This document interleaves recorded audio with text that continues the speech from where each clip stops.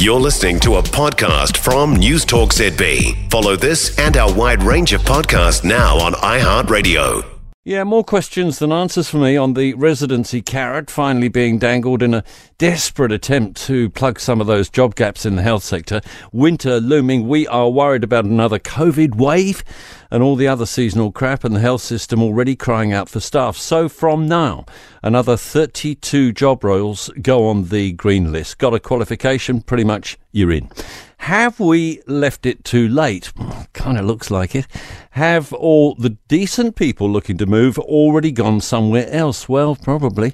And by opening the gates this wide right now, do we expose ourselves to the risk of charlatans and fraudsters sneaking through the system? Probably.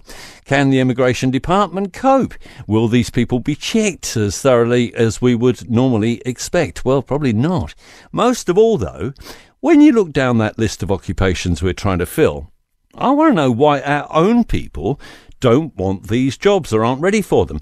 Obviously, we don't do enough to encourage our own people to train up for this kind of work, good, well-paying work, and also satisfying and rewarding, I'd have thought, to play a part in the health system. Roles like midwifery, nursing, lab scientists, and of course doctors, they're already on the green list.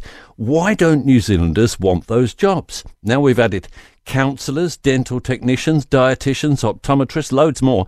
And wait for it, even hospital play therapists are on the lists. Now, why don't New Zealanders want jobs like those? Maybe Michael Wood, the Immigration Minister, can answer some of those questions.